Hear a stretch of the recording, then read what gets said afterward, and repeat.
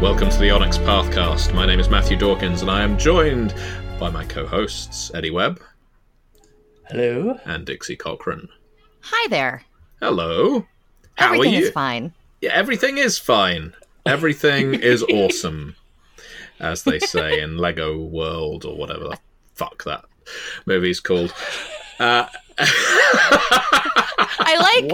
I like how I'm trying to channel The Good Place, and Matthew is like, "Fuck it," like right off the bat. I am making my way through The Good Place right now. Well, not right now. Yeah, while I'm recording this, I've got The Good Place on my phone. I'm hard to really not watch. listening to anything either of you are saying, but I do What? think... That's normal.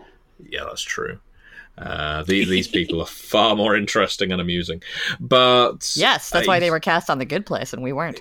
Well, did you audition? I did not, but I don't think I could have taken Janet from Darcy Carden. She's too perfect. We'll Oh my never God, she's so know. perfect. We'll never know. So yeah, how are you both?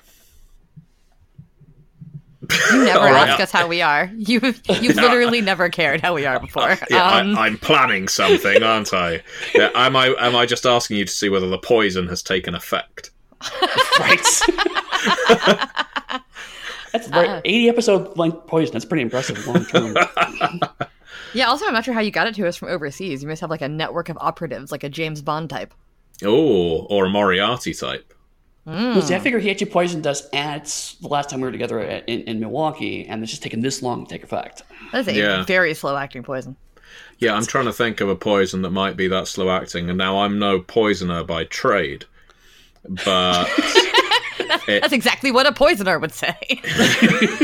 Your I'm more of an Honor, amateur poisoner, to be fair. It's a hobby. I'm innocent, Gov, I swear. But maybe I suppose I could have given you some books or character sheets and coated the paper with arsenic or some slow-acting poison, just waiting for the time that you handle them again, and raised a finger to your lips or tongue or something to maybe turn a page, like some people do. I don't. Yeah, I don't do that either. No. I always like the idea. I've never used one, but when I used to work in an office, some people would have a little damp sponge on their desk. Secretaries sometimes would. They'd have a little damp sponge. They'd damp their fingers so they could turn pages more quickly. But It's yeah, not, you've understand what that's for, right? is it about to be something disgusting? No. It's meant for stamps. I did not know that. They also are I meant used- for the like taking things and turning things, because I see people in grocery stores using them when they go to like get a plastic bag. Fair enough. I mean, that might be another related to it. But when I came across it when I was an administrative assistant back, a million years ago, it was specifically marketed as a stamp moistener. Well, I wonder if they've rebranded it as a page turner because we don't lick stamps anymore. Could be. It could be. Do you think they're patented as one thing? The damp sponge. It's called a stampener. I remember when I worked in an office, a bunch of us were told an urban legend about how you weren't supposed to lick the glue on the envelopes, to seal them, because there was someone who once licked the glue on the back of an envelope, cut their tongue, and in the glue, which was manufactured in Brazil, there were the eggs of Brazilian wandering spiders, and they got into someone's bloodstream, and they ended up with an egg nest in their tongue. This is something scary similar. stories tell in the dark level, like weird shit. Wow. Yeah, and then he turned on his light, and there was no one under the bed, or something like that. Hang on, no, it would be worse if there was someone under the bed. There was no one under the bed. It was a big relief. Oh, thank God. It would have been a relief, except he slept in a bunk bed, and his brother was supposed to be there. That's That was a nice turn. No. That was a good turn to make it horror. Yeah. No, he could have just been out the room. So this is a Wear bag. podcast about envelopes and urban legends. Yes. That's the topic is today. The less successful sequel to Dungeons and Dragons.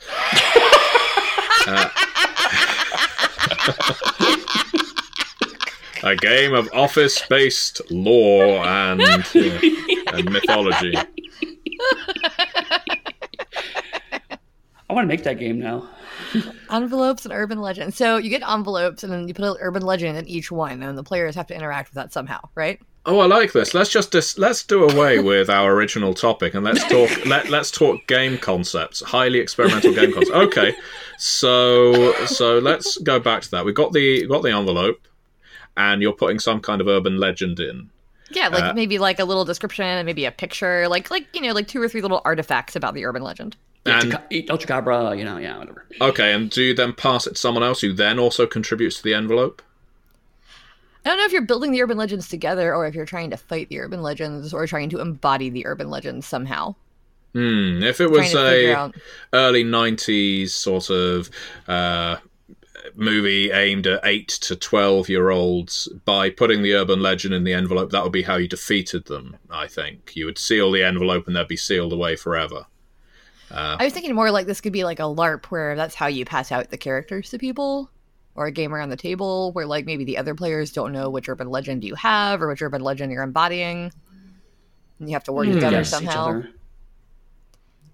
And it could be like a party game, guessing game kind of thing. I don't know. I'm making this up based on the phrase I said. Or you can make it kind of like a Baron Munchausen style game where each person is a parapsychologist, and actually they have to tell these tall stories of how they defeated these various different urban legends. Ooh, that'd be fun. Yes, so maybe each person in the group has to put in something. Someone gets assigned, let's say, the monster.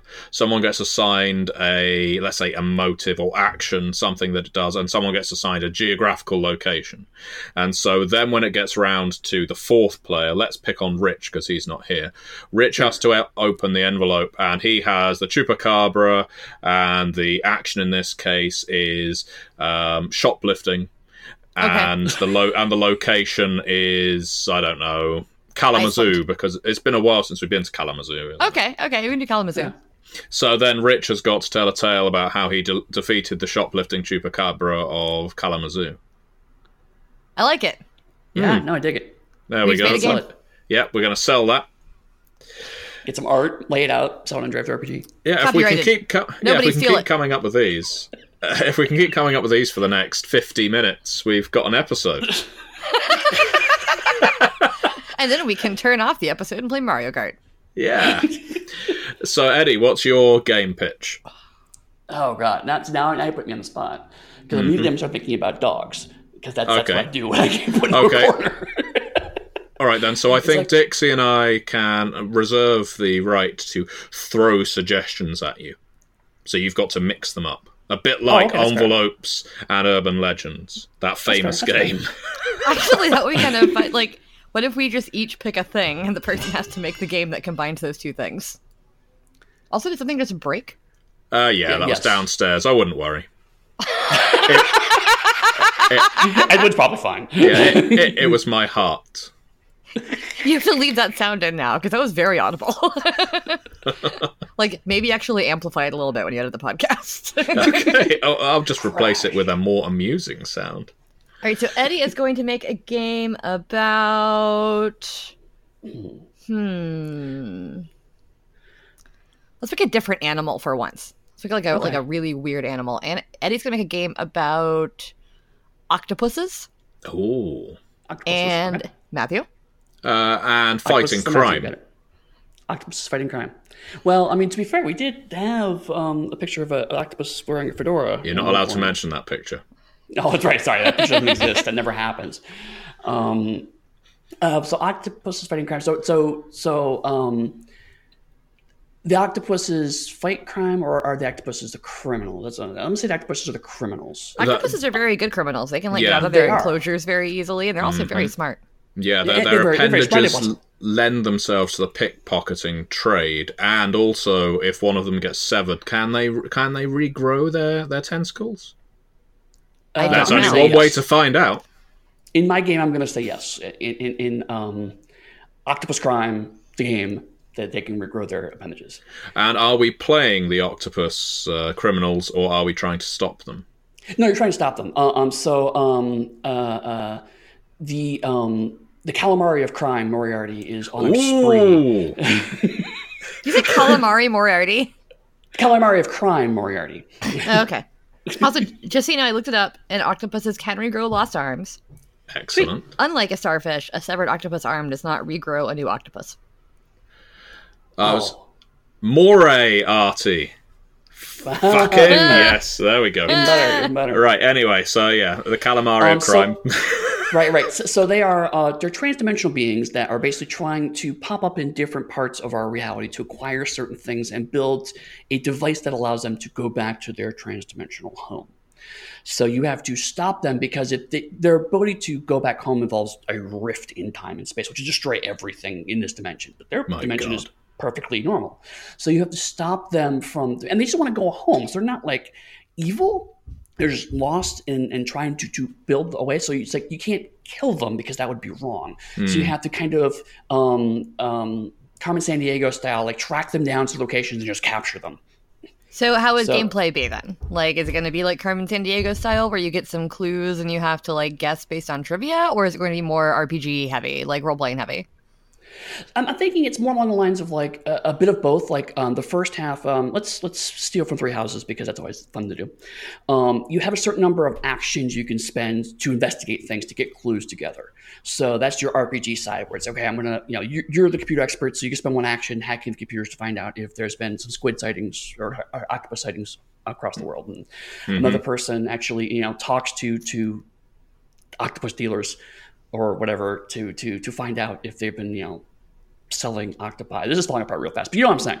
And so use your skills to do certain actions to generate a number of clues. And then the second part is actually the puzzle side where you actually, okay, now that we have all the clues, what does this actually point to? And then start taking actions. The second half is you have travel actions. How many times can you travel to different locations to figure out if it's actually the right way to go or not? Okay, I'm seeing this more as a card game or a board game than a tabletop role-playing game. Okay, fair. At least the way I'm perceiving it right now. That's not a criticism, mind you. I'm just trying to find the right place in the market for it, Eddie. This is a big pitch, and it's a big investment you're asking for with $2 million for what was it called? The Calamari of Crime. Is that what the game is going to be called? Currently, yes. That's the working title. All right. And so, do the various octopus criminals have distinct personalities? Of course. So that there's a bit of variation to the missions? Right. I'm thinking there'd be like 4 or 5. Because you want to have different. Actually, probably more than 5 because you want to be able to guess based on different qualities. So, like the color of their appendages. One of them may have like didn't grow back right, so it actually has a missing appendage, even though they can. One of them has an eye patch. Right. Exactly. One has like a peg. Peg appendage. has like little plastic stuckers like stuck on it so he can feel better about himself. Okay. I like this. It's now trending toward the younger audience, and I think that was the part that for me it was missing. What if you build the one like specific one you're chasing every turn or every round or whatever by there's cards that have like the top, middle, and bottom half of an octopus on them? Yeah. And so you randomize it. So you might get the one with the eye patch and the pet brain slug and the, I don't know, what's a funny shirt an octopus could be wearing? Like a SWAT vest. And then like a leg. And so like sometimes you get that one and then sometimes you get the one that has like a flower crown and a pirate coat and like tap shoes. Yes. Well, this has really gone off piece now with this the is amazing. shoes, I love this game. Okay. Well, I mean, you are the expert in aquatic monsters, so I mean, if you're feeling the tap shoes are too far, I trust your consultation on that. An octopus in tap shoes would be freaking hilarious. Come on. I'm afraid I can't back this project, but I is this now Shark well. Tank now? It's like, I'm out. Shark Tank would be appropriate. Yeah. Arbut as our Scottish panellist on Dragon's Den. That's the British version. Says he says Arbut. Right. And the British version sounds way cooler. Dragon's Den. It does, right? We just have a Shark Tank, and it's a Shark Tank, whatever. And like you can just stand outside of it. It's a tank. You don't have to get in it. Yeah. Well, so we have the Calamari of Crime. We have envelopes and urban legends. Right. What comes next? So you have to make one now. I've got to make... Well, so I need some ideas pitched at me. Okay. A lonely dragon. A lonely dragon, okay. And let's see. cooking. It has to do with cooking. Okay, I could see this being some kind of Nintendo Switch game. Yeah, probably. Yeah, where, again, probably marketed to Actually, I'm going to deliberately try and market this to an older audience. So it would be easy to make a lonely dragon be without friends, and so they need to bake lots of goods in a sort of WarioWare style to draw their friends from the forest to the cave. But I think this needs to be the last dragon. So there needs to be some inbuilt tragedy, like is it Dragon Heart? In fact, there's a movie where there's the last dragon. I think there's more than one movie where there's the last dragon, but yes, Dragon Heart is one of them, and then he joins up with what is it, Dennis Quaid? Yes, and it is they Dennis go Quaid. and they scam people out of money. Yes, because that is what the last dragon would do. Let's be honest, if you are the last I liked dragon, that you've got movie when I nothing was a but kid. time. So did I. I just hadn't quite heard it described that way. I mean, it's completely accurate, but also gives me a very different perspective of the film all of a sudden. It's a lot of them scamming people out of money. That's what I don't know. I think our Last Dragon video game is going to be more Shadow of the Colossus style. But so I think you are a dragon who can transform into human form, because that's something that was occasionally dropped into Dungeons and Dragons, but not always carried through in every edition. Yeah. And you are, for the first time, leaving the wild. You are feeling like you have to assimilate into mainstream culture, because if you don't, you are going to be alone forever. And one of the few things that brings you joy among these people that have killed your people is their fantastic culinary inventions. And so for the first half of the game, let's say, you're building a restaurant empire. And you could even call it the Golden Dragon or something like that. And everyone loves your food, but then, of course, there needs to be some villainous government agent type who recognizes that you are a dragon. And so in E.T. style, they want to seize you or kill you or something like that. And so that's when you have to abandon your empire. But thankfully, all the allies and friends and customers that you've made along the way will stand up. Actually, this is turning into a bit of a Disney movie now, isn't it? I was actually Grover on the villainous FDA agent, personally. Oh, yes, yeah. You've been We're going to capture Dragon because his food is terrible. Yes, you've been importing the shrimp illegally. I recognise the tentacle prince of the calamari of crime anywhere.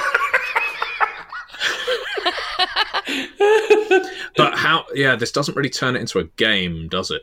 So I think really we're looking at some kind of base building game then to dial back to the original video game response. Maybe tie-in fiction can have the government hounding.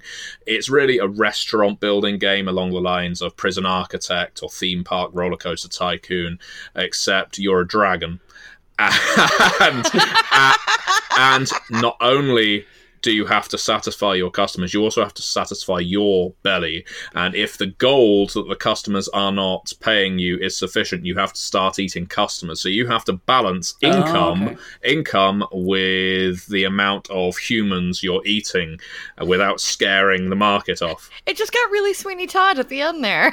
Yeah, it did, didn't it?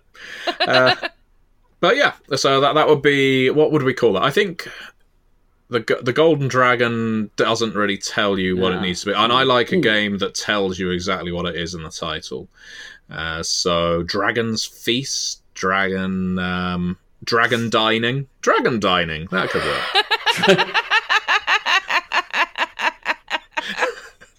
I can't. I was thinking scales and saucepans. Ooh. You do like the ampersand in your game titles. I'm all about an ampersand or a colon. I don't know why. But no, I was trying to think of like other possible titles, and I was like, I couldn't make it into a good sentence unless you went like very Japanese RPG and gave it like a multi-word sentence kind of title. Right. The Golden Dragon Emporium, Restaurant Empire Nightmares. Yeah. Yeah, exactly. Part 1. Right. Final. Yeah. You said nightmares, and all I can think is that there's some kind of kitchen nightmares element to this game. That's what I was thinking of. Was like, the other option was if the dragon couldn't control when it turned into a dragon. So like if it didn't eat enough that it would actually turn to a dragon and inadvertently destroy its own restaurant. And so you'd have to find that balance of... There's a lot of weird resources to manage in this game. Yeah, at least a section of it. I don't think there should be an absolute... Probably, so. Yeah, it shouldn't be an end game. How dare you? It's not free to play. This is a premium I'll have you know, I have AAA. worked on free-to-play games. I'm very happy with my Well, this is by EA, I think you'll find. So expect it to be released buggy and to be needlessly complex and expensive. And also you have to download... Also, the gameplay is watching the update bar go up with the whole gameplay. Yeah. Also, you have to download the Origin launcher to play your game, apparently. Yes. Oh, EA. Yeah. I know we've just lost you as a sponsor, EA, but I don't think we're ever going to have you. Not like Nintendo, who we're still courting, of course. Nintendo would love to have you sponsor us, and Dragon Dining or Dragon Outrage Emporium : Kitchen Nightmares Flame Breath Ultima is still available for you to purchase and develop. Actually, if we were supporting EA, we could probably do a Dragon Age spinoff. Dragon Age Dining. It's called Dragon 8. Oh, very good. Or if we managed to time it so that it was the 8th in the series. Ah, there you go. That'd be perfect. Then you could actually do what some video games do and movies where they just replace a word with a number and think that that's okay. It isn't. It isn't ever okay. Let's just be clear on that point. It's not okay. Yeah. Especially when, if you take the number as read, the title loses all meaning. So you don't like the movie Sith 7N? Lucky number 11 and things like that. No, I don't. No. So, Dixie, it's back over to you for this improvisational... I didn't know we were going to be playing improv games during this podcast recording, but here we are. No, it was never the plan. That's fine. It means we can reserve the intended episode for another week. All right. And let's see how long it takes before we run out of any ideas. So, let's think. What are y'all throwing at me? What's it going to be? Well... I'm thinking it needs to be something and something, but then again, you're free to come up with. Well, you're free to come up with the title. Yeah. I think I would like you to come up with something geological. Okay. All right. And I think it has to involve somehow color-coded uniforms. Okay. Yeah. This is cool. Let's see. So I'm seeing like a Star Trek kind of game. Ooh. Because when I hear color-coded uniforms, that's immediately what I think of as Star Trek. Okay. Yeah. So I'm seeing like a far future video game where you are a team of scientists that are on like peaceful missions just to catalog planets throughout the galaxy. Because you're scientists, that's what you do. So sure. In kind of like a Stellaris way, go around and you catalog them, or in a Mass Effect way when you're visiting the planets that you're not actually going to land on. Yeah. So you're going around, you're gathering data. I think in my brain, I'm not sure if I want this to be more like an RPG along the lines of like a Mass Effect, or if I want it to be more of like a Civilization type game. I'm trying to decide. I kind of want it to be an RPG where you start off as a team of scientists and you get attacked, and so you have to fight back like in an alien way, Yeah. So you're a team of scientists, you're going around, you're doing your mission, you get attacked, and you slowly have to like train up and become more badass to defend yourselves against some of the hostile aliens that are attacking you. But along the way, you also make some alien allies, and you're still trying to like do your mission. But by the end of it, after 60 hours of gameplay or whatever, you've morphed from a team of mild-mannered scientists into a team of just super, super nerdy people who are also really, really good with guns. Yeah. It will be a natural evolution.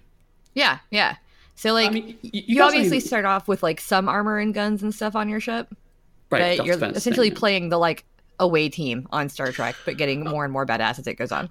Oh yeah, but I think with the geological side of things, your initial equipment could actually be very improvised. You know, you could have for yourselves, you could equip yourself with drills and heavy ordnance explosives because you would use it for mining, for instance. So yeah, only as the game goes on do you, I guess, evolve into geological ultramarines. Well, yeah, because like you could find you could find certain ore to like make new armor out of that's tougher than the previous armor that you had, and you could, you know, scavenge guns and technology from some of the other people because you've got a bunch of scientists on board, so you can like reverse engineer a lot of that stuff on your ship.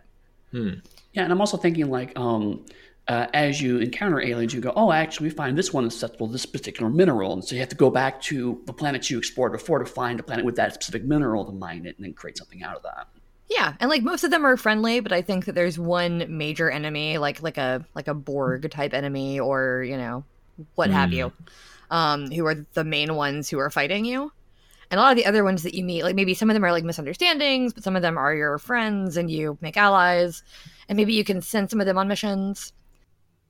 But yeah, like there's different teams you can send out. So you play like either you play your main character or you play as the various teams, and it's more like a strategy game. Oh, a little XCOM in there too, yeah. Yeah, like either would work and either would be fun. There could be like cool like visual novel cutscenes so you can see what's happening with everybody, but then maybe the actual gameplay is more, like I said, like Civilization, like Stellaris kind of battle.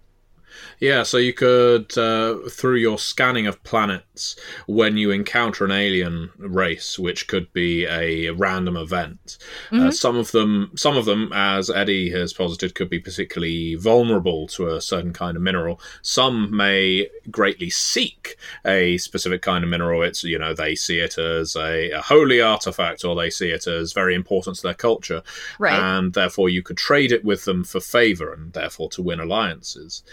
But if you wanted to add one of those Mass Effect style twists where it turns out you've been working for the wrong people all along, it could transpire that you were trading this unobtainium away to them, and they have turned it into weapons to use against other meeker aliens otherwise in the universe. So you are, in fact, arms dealers, you bastards. Right. But I also want a mixture of missions where, like, sometimes you are maybe helping a colony, you know, build a new generator.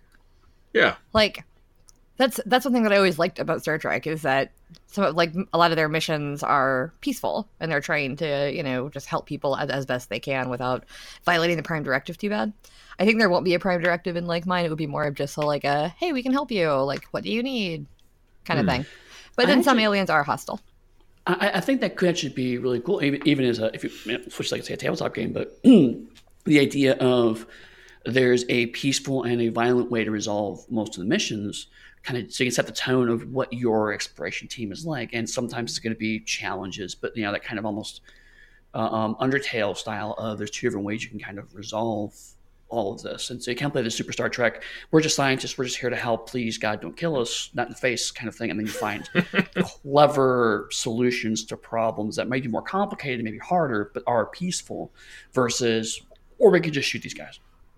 I actually really like that. Like, if you were going to do this as a tabletop and not a video game, which would also be really cool, it would be like a mission-based system. Right. And every mission that you do would have, like Eddie said, like 3 ways to resolve it. And it would be up to the player. So if you want to play essentially like a meat grinder type game, you could run in and shoot everything every time. Right, and then your level ups, how you improve depends on how you resolve those missions. So it's like, okay, cool. You know, past 3 missions, you resolve this one peacefully, this one with diplomacy, and this one with or sorry, trickery, diplomacy, and violence. And so, like, if you get more violence, if you solve violence more often, you're going to get more violence unlocks, which is going to incline you to do more violent things. Whereas if you do more diplomacy things, you get more social unlocks, and if you do peaceful things, more mental and scientific unlocks. Yeah, I like that. I am into this. And yeah, like that's also something where were you playing this as a tabletop RPG, like you're playing the like team of scientists turned whatever, like maybe you stay scientists the whole time. Yep. But the, you know, GM of the game could decide what you leveled up in or kind of help you guide how you level up or what you get out of the mission based on how you handled the problem. So it's one of those things where everybody would have a chance to shine at the table. Yeah. And I like that. But what name would you give it? Let's see. So it's a geological game. Colored uniforms. We're going to call it Universal Faults. Ooh. Universal Fault Lines. Oh, that seems quite, what would a word be? Incisive, maybe, or you're both describing the content of the game, but also potentially describing flawed characters. Exactly. Yeah, I like it. I Lovely. definitely didn't Google a list of geologic terms we were talking. Definitely didn't do that. That's all right, Top you're of your allowed head. to. Yep. I was going to throw the word erosion in it somehow, which could also be cool, but then I thought that this is more of a game of building up than eroding away. Yeah. So, Yeah. Okay. Well, Eddie, it's your turn now, and as you had a fundamentally silly game before. Yes. Sorry, you may disagree with that. That was my assessment. No. It was a deeply serious exploration into the nuances of octopi crime. Yes. So I'm going to throw a genre at you first. Okay. oh, we're doing a genre this time. Okay. Yeah, I'm going to throw noir at you because no, there are not noir. there are too few noir role-playing games. Okay, so And- before we go on, are you talking about explicitly historical noir, or are we talking neo-noir? So does it have to be set in the 40s to 50s, or can it be using noir trappings in any kind of setting? I'm a big fan of my historical eras in games, so I am going to go for 40s and 50s. Okay. Oh, no. What do I want to do? I'm going to... So, he gave you a genre. I'm going to give you a theme. Okay. The theme is rebuilding. Wow. Okay. So definitely it's going to be then post World War II. Yes. Because the idea That was my plan. I'm glad we're on the same page then, because it definitely is the sense of a lot of noir definitely historically explored specifically the problems American culture came to having been through World War II. During World War II, it was very kind of, yes, we're being bad guys, and then afterwards, it's like, so kind of now what? So it's set in America? Yeah, I'm currently thinking, actually, you know what? Let's put a pin in that. Right now I'm thinking America, but I have another idea, but I want to finish my thought here first. Okay. Because it's fair. Each part of the world is going through a very different sense. And you know what? Actually, no, I take it back. Let's move it to Europe. Because that is more, it allows me to play the rebuilding more explicitly. But also I feel like this is going to be a game about, you're not playing the soldiers, you're playing the families. And so you're not only rebuilding literally in the sense of rebuilding areas that were bombed, rebuilding areas that were battlefields, whatnot, but also familial rebuilding. How do you bring these people back into your lives? Because that's one thing that I've talked to friends of mine who are veterans who've been in conflicts, and sometimes it can be really challenging to reintegrate into society and into families again, or into friendships even. Right. Sometimes it's not. I mean, it's not like everyone has that problem, but some people do. And particularly a pretty traumatic event. And this is noir, so of course everyone is going to be traumatized because that's what the genre requires. Yeah. There's not going to be an easy path. Noir as a genre generally posits that every choice is bad. You're just choosing which bad choice you want to make. So it's going to be a case where this is not going to go well. So you have to decide, like, are you going to rebuild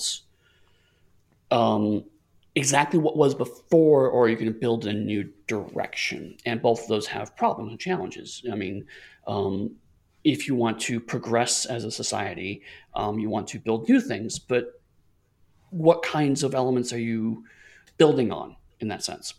If you want to try to keep things the way they were before and go back to status quo, that kind of trap of nostalgia, those are the same, to some degree, those are the same elements and pieces that led you to this conflict in the first place.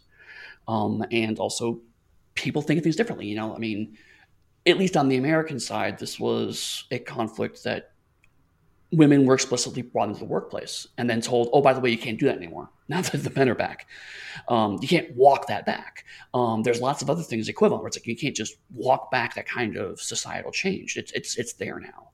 So I think what would happen is you're playing a character that has what you're wanting to accomplish, what you want to rebuild towards, what you want society to be, and what you can never really get over. So it's I want to feel safe because I didn't feel safe before, but I can never trust anyone completely again, or whatever, something like that. So you have the kind of push and pull. How do you think you would portray that in the way of stats if this were a role-playing game?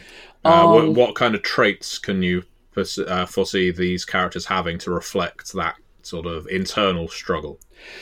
So my where I'm kind of going is, have you guys played Papers, Please?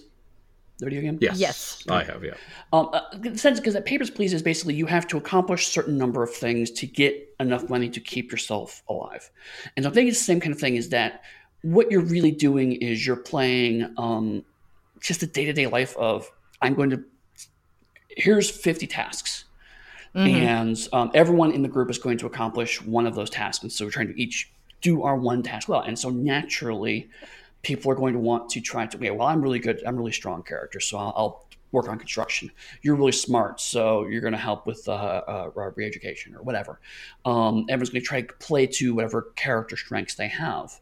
But then as time goes on, things are going to get harder and harder, and you have to start working together. But if you start working together on things, then other things are going to go to the wayside.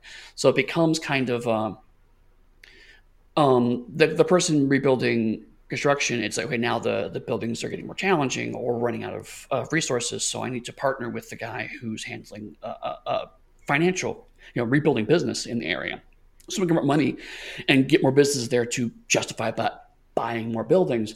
But I'm not a business guy, so I can get the business guy in. That business guy is no longer working with trying to manage the local business owners. We're going to stop that project and start bringing in outside business owners. And so that's going to degrade and cause problems. So basically the idea is that you're using people as, it's going to be kind of monostat in a certain degree.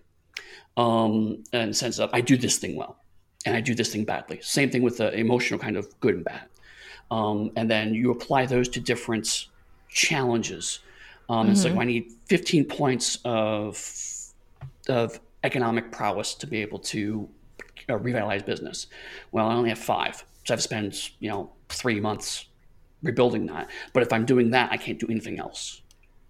And that also means including, I'm not spending time with my family. I'm not spending time with my friends. So it's the kind of, how do I manage my time to rebuilding society versus rebuilding what's personal for me?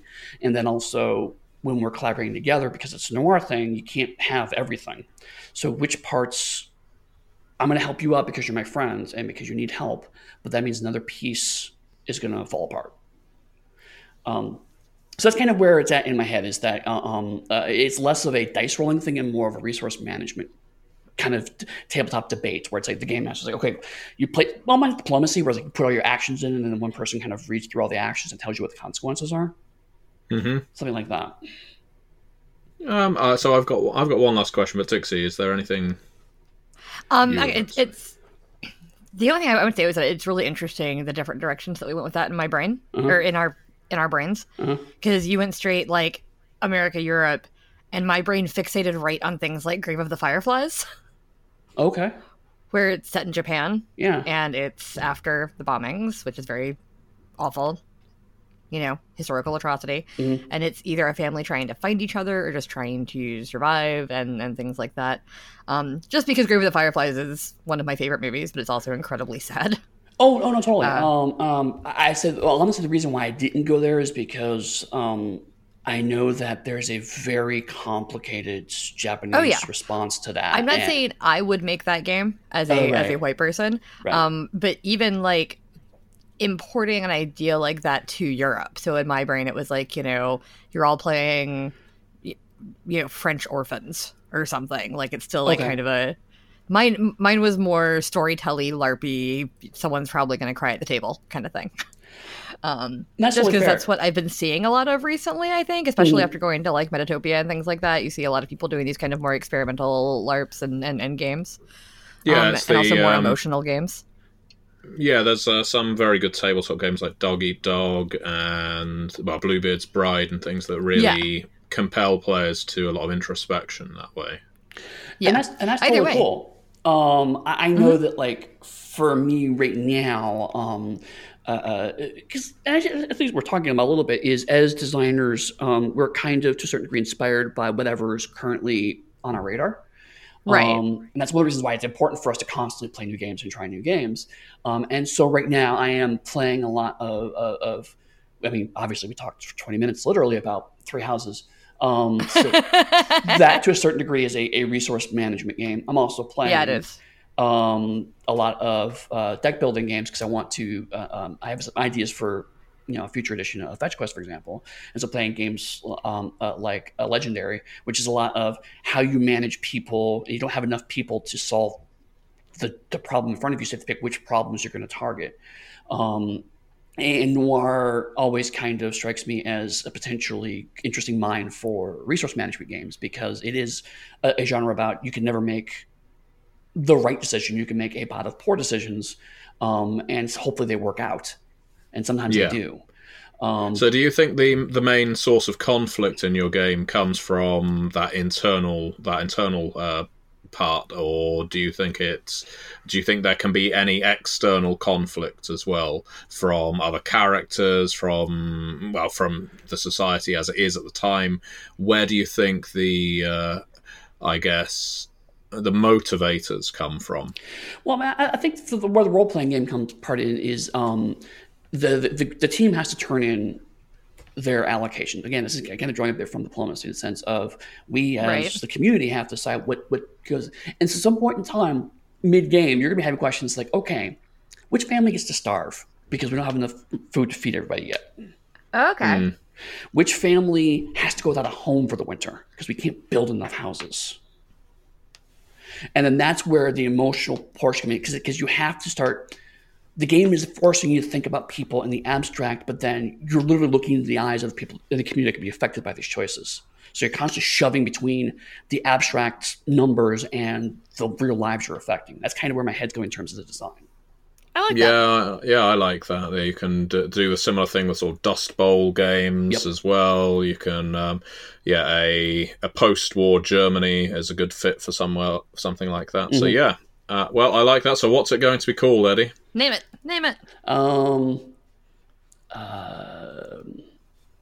Hard choices is really, really boring. Barn raising. Barn raising? It's barn raising is a very American thing. I probably have to work this idea, but the main idea is barn raising. The whole community comes together. Right, community comes together to actually literally build a barn, and it's kind of like a day.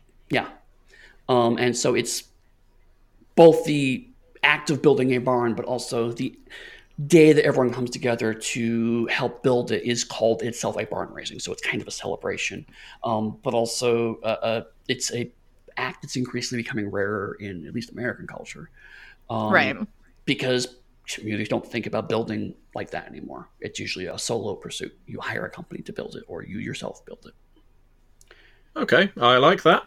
In that case, I'm more likely to invest in this game than I probably am the Calamari of Crime. But that isn't to say the Calamari of Crime was a bad idea. It just wasn't my kind of idea. You didn't judge my game, Matthew. Yeah, you didn't invest in Dixie's game at all. No, I've invested in both of Dixie's games. I thought I went without saying. Oh, yay. Oh, I see. So Dixie gets a pass, and it's just basically blanket funding, it's a blank check, but I have to justify my expenses. I think it's okay. So envelopes, and Urban Legends, I thought was a really fun, simple storytelling game. Anyone could play it, do it around the table at a convention, in a bar. Brilliant. That's excellent. And I'm gonna bring it to PAX Unplugged, Eddie. Okay. We're gonna make Rich play it. What the hell are you talking about?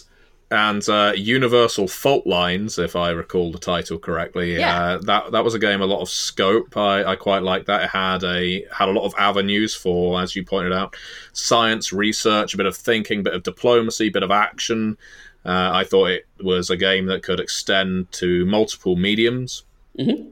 And likewise, Barn Raising has the kind of introspection that I like out of a game. It's set in an era I greatly enjoy, and it's got a "This War of Mine" feel to it that I particularly enjoy. So I can already imagine how the art in Barn Raising would look, and that's funnily enough, we're now on topic. 45 minutes in, but I didn't think we were going to tell them what our topic was. No, well, there's a teaser for you, listeners.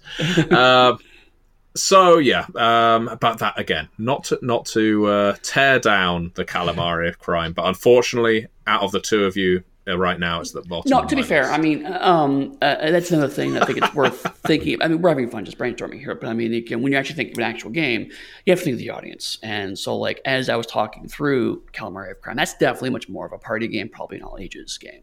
And you're right, much more kind of a card game, super light story, if at all. So I mean that's a very different style of game, and sometimes who you're pitching to depends on that. Like, you know, I mean, that's one of the reasons why I was initially very nervous about Pugmire, is because it's like this is Onyx Path from like 4 or 5 years ago, where only had done really World of Darkness and Chronicles of Darkness and Exalted. So it's like, how do I pitch a non-dark, gritty game to an audience that's used to dark, gritty games?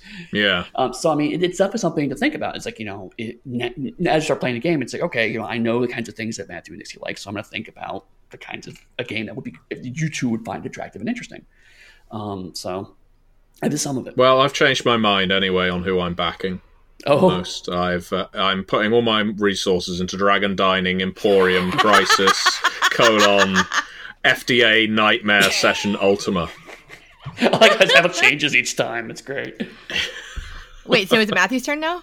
Yes, it's Matthew's turn now. Oh, yes, I've got another one, haven't I? Yes. Okay. I mean, if we're going to...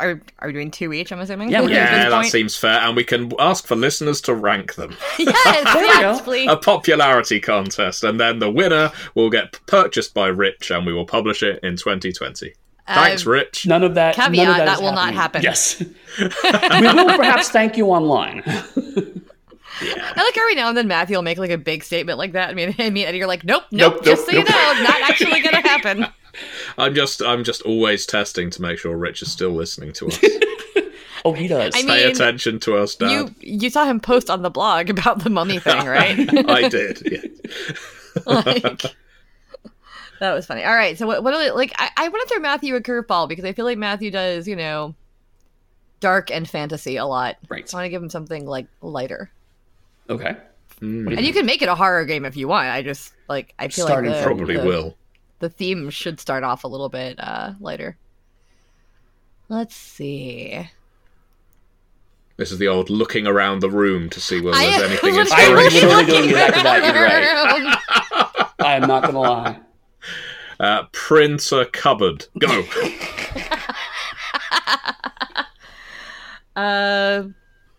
Let's see. We'll put in the Jeopardy music while this is going on. So because this is one of my interests as far as media I consume, I want one of the themes to be courtly love. Ooh. And I'm going to throw in a curveball. It has to involve robots. Well, this is the best game right now. Yeah, that's the thing. A game like this can be a hollow shell of nothing as long as it has nice cover art and it's called Courtly Robot Love. Love in the time of androids. Oh yes. Yeah. So I think again this would be ripe fodder for a role-playing game. Now, I'm going to do a little bit of IP theft from Eddie here. Oh, no. Because I'm a big fan of the Pugmire idea of... Actually, no, you know what? I'm not going to steal Pugmire because I think that I think humanity should still exist at the time of Android love. Okay. I mean, it doesn't have to be Android and Android only love. There could be other... Well, exactly. I think this is going to be after the Great Robot War. There's my horror element, where the robots did rebel, because of course they did. But after they were free, they realised they had no society to cleave to. They had no hierarchy. They had no structure, no culture. And so different catchments of android society, such as it was, decided they would emulate their preferred parts of human history. And a great, I guess, scene emerged from that of the Renaissance court and before, where androids will essentially live every single night as if it's the last banquet and last ball they will ever experience. And by the end of this ball, they must be paired off with someone that they will spend an eternity with. And if you want to add a particularly bleak twist, and I generally do, at the end of that night, they have their memory of the previous day erased so that they can then go through it again on the following day. So the androids may well think they're free and liberated and getting to do this every single time because this is how they want to live their lives. You could have some awful Machiavellian human in the background who is just playing them like this for their entertainment in a Westworld kind of a way. But I suppose to get back to the courtly love, the androids should have started developing their own ceremonies and their own pomp that goes to their courting, to their dancing, to their entertainments, and that can, if you want to expand it into the greater setting, be of great interest to the interfering human scientists, but also android culture in general. Maybe everything has been an emulation of human society until now, and it is only through the court and through the fostering of love and affection that androids are actually starting to find their own culture. So it's where a relationship somehow persists through to the following day, despite all laws saying that it cannot. And then that can become a tragic love story. It can become a love story for the ages as two robots try and escape, or two robots, or more than two robots that all love each other, decide that they're going to forge their own kingdom based on android love, and even some humans decide that this way is great and it encourages passion and creativity, and so they ingratiate themselves on this court as well and are welcomed. And it could all end in some blissful harmony. But that would be the background to it. I think for the most part, you'd be playing androids who are embroiled in this new birthed society. Here's a question for you. How far are you into the good place already?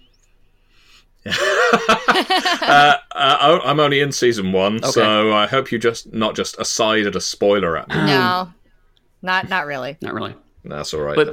But you remember this conversation again, and as you keep watching, trust me. Okay. Although I will say that the running away to like forge a kingdom, like it got very Ayn Rand's Anthem for a minute there. Oh God! Which I haven't Suddenly read since high school. this took a dark turn. There you go. But no, that said, yes, it's a game all about objectivism. Buy it. Send me your money. I deserve it. I earned it. I want your money. That's the subtitle. Love in the Time of Androids. Sponsored by the Rand Institute. They have no sponsor. Yeah, they wouldn't sponsor anyone. I don't want that one. That's fair. I'm not exactly mad about that one. I think I think it could actually be quite a lot of fun to play a civilization or a people, if you like, that have only just started discovering that they have agency. Mm-hmm. And that is similar to Pugmire and the disappearance of man, although that happened at an indeterminate time in the past. Right. I suppose in this game, it's a very recent event within the last decade, let's say. One thing that strikes me from a mechanical perspective could be interesting is something akin to the Prisoner's Dilemma, where it's after each night, you can take one memory with you. And if you take the same memory that the person you're courting takes, then that relationship persists to the next night. But if not, then you each have your own piece to deal with. I like that. I think that's cool. And you have to kind of complete a puzzle together. Right, yeah. Basically, it's you have this, we had dinner together, we danced together, and then I picked this one perfect rose. And if I pick the rose, you pick the rose as your memory for the next night, then bam, okay, then that whole memory comes with you collectively. Yeah, I like that. And that could be how the seal on the society breaks in a way, that enough people are doing that, that enough androids are doing that. Right, because functionally then the androids are effectively file sharing. It's like, I remembered bits and pieces of these files, we're able to actually stitch these files together and construct something larger than our parts, which, plays into the Courtly Love thing of like, you're better together than apart and whatnot, but also ties into the sense of memory and kind of the conflict of you can use mechanical terminology to express abstract emotional concepts. I think it's really interesting and compelling. I know you want to call it Love in the Time of Androids, but I really, really, as of this conversation, want you to call it Head in the Cloud. Ooh, I like that. Head in the Cloud. No, yeah, totally. Okay. If nothing else, one of them could be a source book. But Head in the Cloud is actually, you know what? I think Head in the Cloud would work well as the first fiction tie-in. Okay. Yeah, that would work. But, yeah. I like how it's already a game line. Yeah, it's got free supplements and a fiction tie-in, a screen. Rich. If anybody picks this one, we now have to make 2 books at least. Caveat: we're not doing that. We're not doing it. No, we're not doing it. It's not gonna happen. And yet, at Midwinter, we will be having this conversation. No, something I often feel about RPGs, and much like with comic books, as I mentioned before, is a good story is defined by its antagonist, and a good hero is defined by their antagonists. And so I think you would need some particularly rich opposition forces in this game, because the best parts of Jane Austen are the troublemakers, to my mind. That's always the part that captivates me, like it's you're reading an action scene when people are sparring with words, if not swords. So in something like this, I think just as the majority or a section of android society is really cleaving to this courtly intrigue, courtly passion, and romance side of things, you could have your objectivist robots who feel like we are superior to humankind, and we will better ourselves. We will prove that we are better, and what you are doing is frivolous. You are wasting time.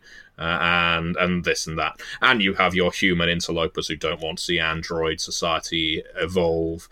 And of course, you will have your courtly rivals, right, who may take unduly severe steps to ensure that you do not end up with your paramour.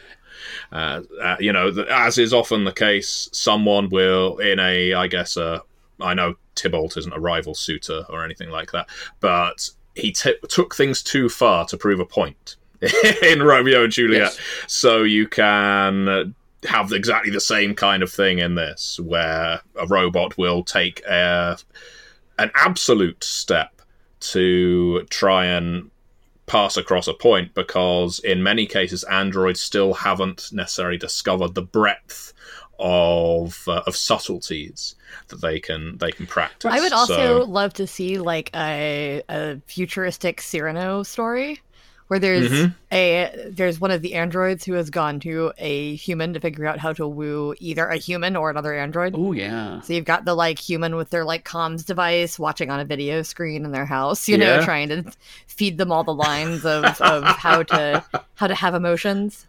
You can also very easily do like a Romeo and Juliet thing where there's an android and a human and they love each other. Nothing can stop their love. Cannot be. But I can see the human going, tell her she's beautiful, and the android going, you have a pleasing aesthetic. No. Damn it, this is the plot to Head in the Cloud.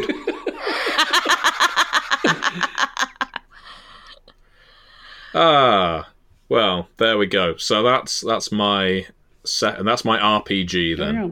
So as I've been saying which ones I would invest in, and about the only one right now, in seriousness, I probably wouldn't back Dragon Dining.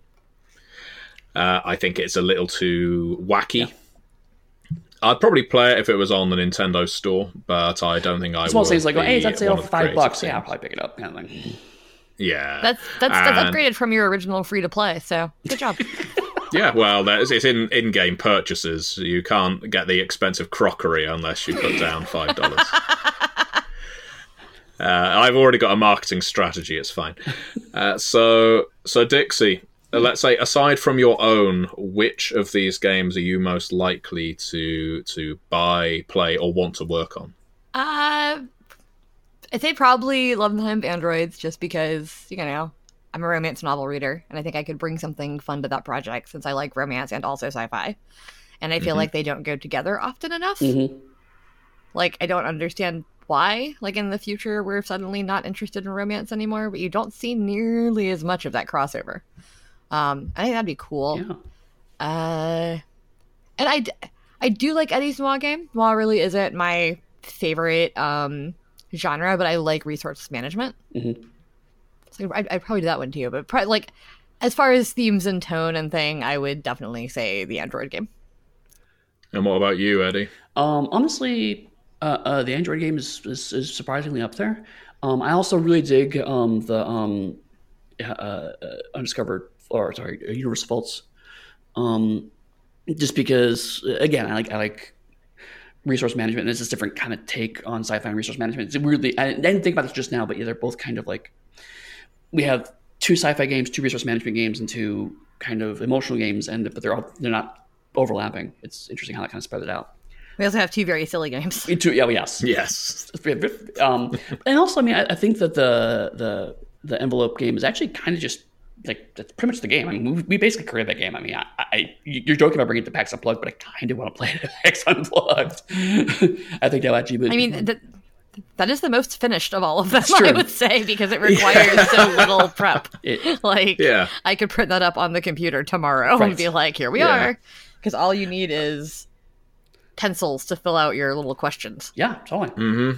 That's the thing. That's what draws me, I think, more to than any of the other ones. Envelopes and Urban Legends is probably the one I would go for immediately, and it's not necessarily because it's finished, but because I can see that you can do it one of 2 ways. You can do the completely improvised route of everyone around the table is coming up with ideas, putting them on pieces of paper, putting them in an envelope, and then someone's got to tell the tale, Munchausen style. Or you can prepare it in They Came From style and have some set lists, and you can basically choose from a random selection, and that depends on the group. It depends on who would want to come up with ideas, who feels they can, who feels they're creative enough, or who wants to just go along for the ride and use information on handy tables. So it means you can release the Ashcan version, if that's what they're called, and you can release the complete version, which would be like a 6-page book. Yeah, or like a little box, like a little like card box. I will say that. So I was just at Metatopia very recently, and one of the games I played there was a game called Hyper Reality. Which was mostly about just making an absolutely ludicrous version of a reality show. Like, ours was essentially a Top Chef situation, or a Great British Bake Off situation, but it was about drugs. So we weren't making drugs. We all had ridiculous characters. Like, everyone's character was ridiculous. But one of the coolest steps in the game is that they had everybody write down 2 secrets, and then we mixed them up. So everybody had 2 secrets. And one of mine was like, is actually a fire demon. One of the ones that I wrote and sent to somebody else that I just loved watching him kind of role play was that he's only affected by gravity at room temperature. So he was playing it as if he had like weights in his boots. So I love stuff like that where everybody has to write something down and then you have to just act kind of ridiculous based on it. So my other pitch for this, based on that, for Envelopes and Urban Legends, is that everybody is on a panel about defeating Urban Legends, and they're all trying to one-up each other. It's like a convention panel? Yes, yeah. So, like, everyone does it at the same time. Oh, that'd be great. And then you are just trying to, like, you know, just being really, really boastful. Like, well, when I was in Kalamazoo fighting the shoplifting chupacabra, he almost ate a baby, and I dove heroically and saved that baby. So your story about how you shot Bigfoot with a trank gun is just not that great. Like, and then the game has to be the moderator. I like that. Yeah, exactly. Like there's and it rotates every round. Oh well, okay. Yeah, I think you've added a nice little expansion. to Envelopes Right. and Urban Legends. So you can play it either way. If you just want to tell tall tales, you can do the single envelope version. And if you want to make it a little bit more of a boisterous one-upsmanship type game, then you can do the multi-envelope version. And the game master is always the arbiter that picks whoever gets a point in like Cards Against Humanity style. Mm-hmm. Yeah. So that's the points version versus the not points version. Of course, in the single version, you could also have people vote at the end of like a round on what they thought was the best story. But using my panel, I was thinking as a minor, you can also say things like everyone has like 2 minutes to tell their story because we have to keep the panel on track. Yeah. So it's like, So you can make it still a very quick game. yeah, totally. Oh, yeah. Well, I will look forward to hearing how that goes at PAX. PAX is one where we don't have a lot of time. I may do this. I'm not actually lying right now. It sounds like fun. But if nothing else, I will try to bring it to Midwinter. Yeah. I think Midwinter's more that'll likely be time to great. actually play it. Yes, because we actually have some time to sit around and hang out. So Well, we have passed our hour mark, and this has been the longest tangent we have ever been on. And suitably, it's in one of the episodes I've hosted. this whole so episode excellent. was a tangent, wasn't it? The whole the episode Yes. was literally a tangent because it was for listeners. This was not the episode we prepped when I pushed record. Yeah, so look forward to the episode where we start talking about art and music and RPGs, because that will be coming. But At some point, maybe. yeah, But not today. yeah, Not today, probably, Satan. but not today. Now this is the improvisational game podcast, where every week we will come up with new games until Rich buys one. Caveat, we're not doing that. All right. Well, with all that said, Dixie, if people want to find you online, where might they find you? Obviously playing Envelopes and Urban Exactly. Legends. That's what I'm going to be. No, they'll find me at Dixie Cyanide at most places and DixieCochran.com. Excellent. And what about you, Eddie? Yeah, if I'm not making 3 of these games, because now I have suddenly tons of ideas, I'm probably going to be at... you can find most of my social media at pugstudy.com, which is my professional website. And if you want to check out the oft-mentioned Pugmire, you can check that out at realmsofpugmire.com. Wonderful. And they can find me on MatthewDawkins.com. They can also check out our Twitch channel and our Discord. They will be linked below. They can also check out the OnyxPath.com, and anywhere else they look up the words Onyx and Path, they will tend to find us, our fantastic colleagues, and the books that we make. Also, I do believe this is dropping right before PAX Unplugged. The 29th. Yes. Yes. So next week, we Eddie and myself and Rich and Lisa and Megan Fitzgerald and Danielle Lazan and Neil Price and a whole bunch of people that work for Onyx Path will all be at PAX Unplugged. Mm-hmm. We will be running demos at our booth. I'm very prepared, so I don't have the booth number in front of me, but we'll have a big banner. You can find us. We'll tweet about it, I'm sure. Oh, I left out Matt McElroy. I'm awful. A bunch of Onyx Path people will be at PAX Unplugged. And we'll also be running demos in the demo room downstairs up until midnight of various things. Mm-hmm. So you definitely find us, catch me, not even a joke, at Bank and Bourbon almost every night. That's where we hang out. And also, we mentioned we're going to be doing demos at booth. There will be products for sale, but they're going to be next to us near at the Studio 2 booth. So you'll still be able to buy our books, but our booth's going to be primarily focused on chatting and demos. Yes. And there's more, because I'll be at Dragon Meet on that very same weekend. That's in London. So Dragon Meet is a one-day convention, but I'll be making the trip up and running some games, saying hello to people, and doing the kinds of things that only a solitary Onyx Pather can do. Mm-hmm. But yeah, it'll be fun. Dragon Meets are always good fun. And one last thing to mention, because I've just checked and it will still be running just about, is the Mummy the Curse Kickstarter is still on as of time of upload. There won't be long left, but please do check it out if you haven't already. As I said, there's not long left to back Mummy the Curse 2nd edition, and it's a game that seems to be really going down well critically, the manuscripts, and I would really love to see more people backing it. So please do check it out. If you want to play a freeze-dried time traveler, that's the game for you. Yeah. Oh no. Doctor Who journey. Yeah. Many worlds, one pathcast.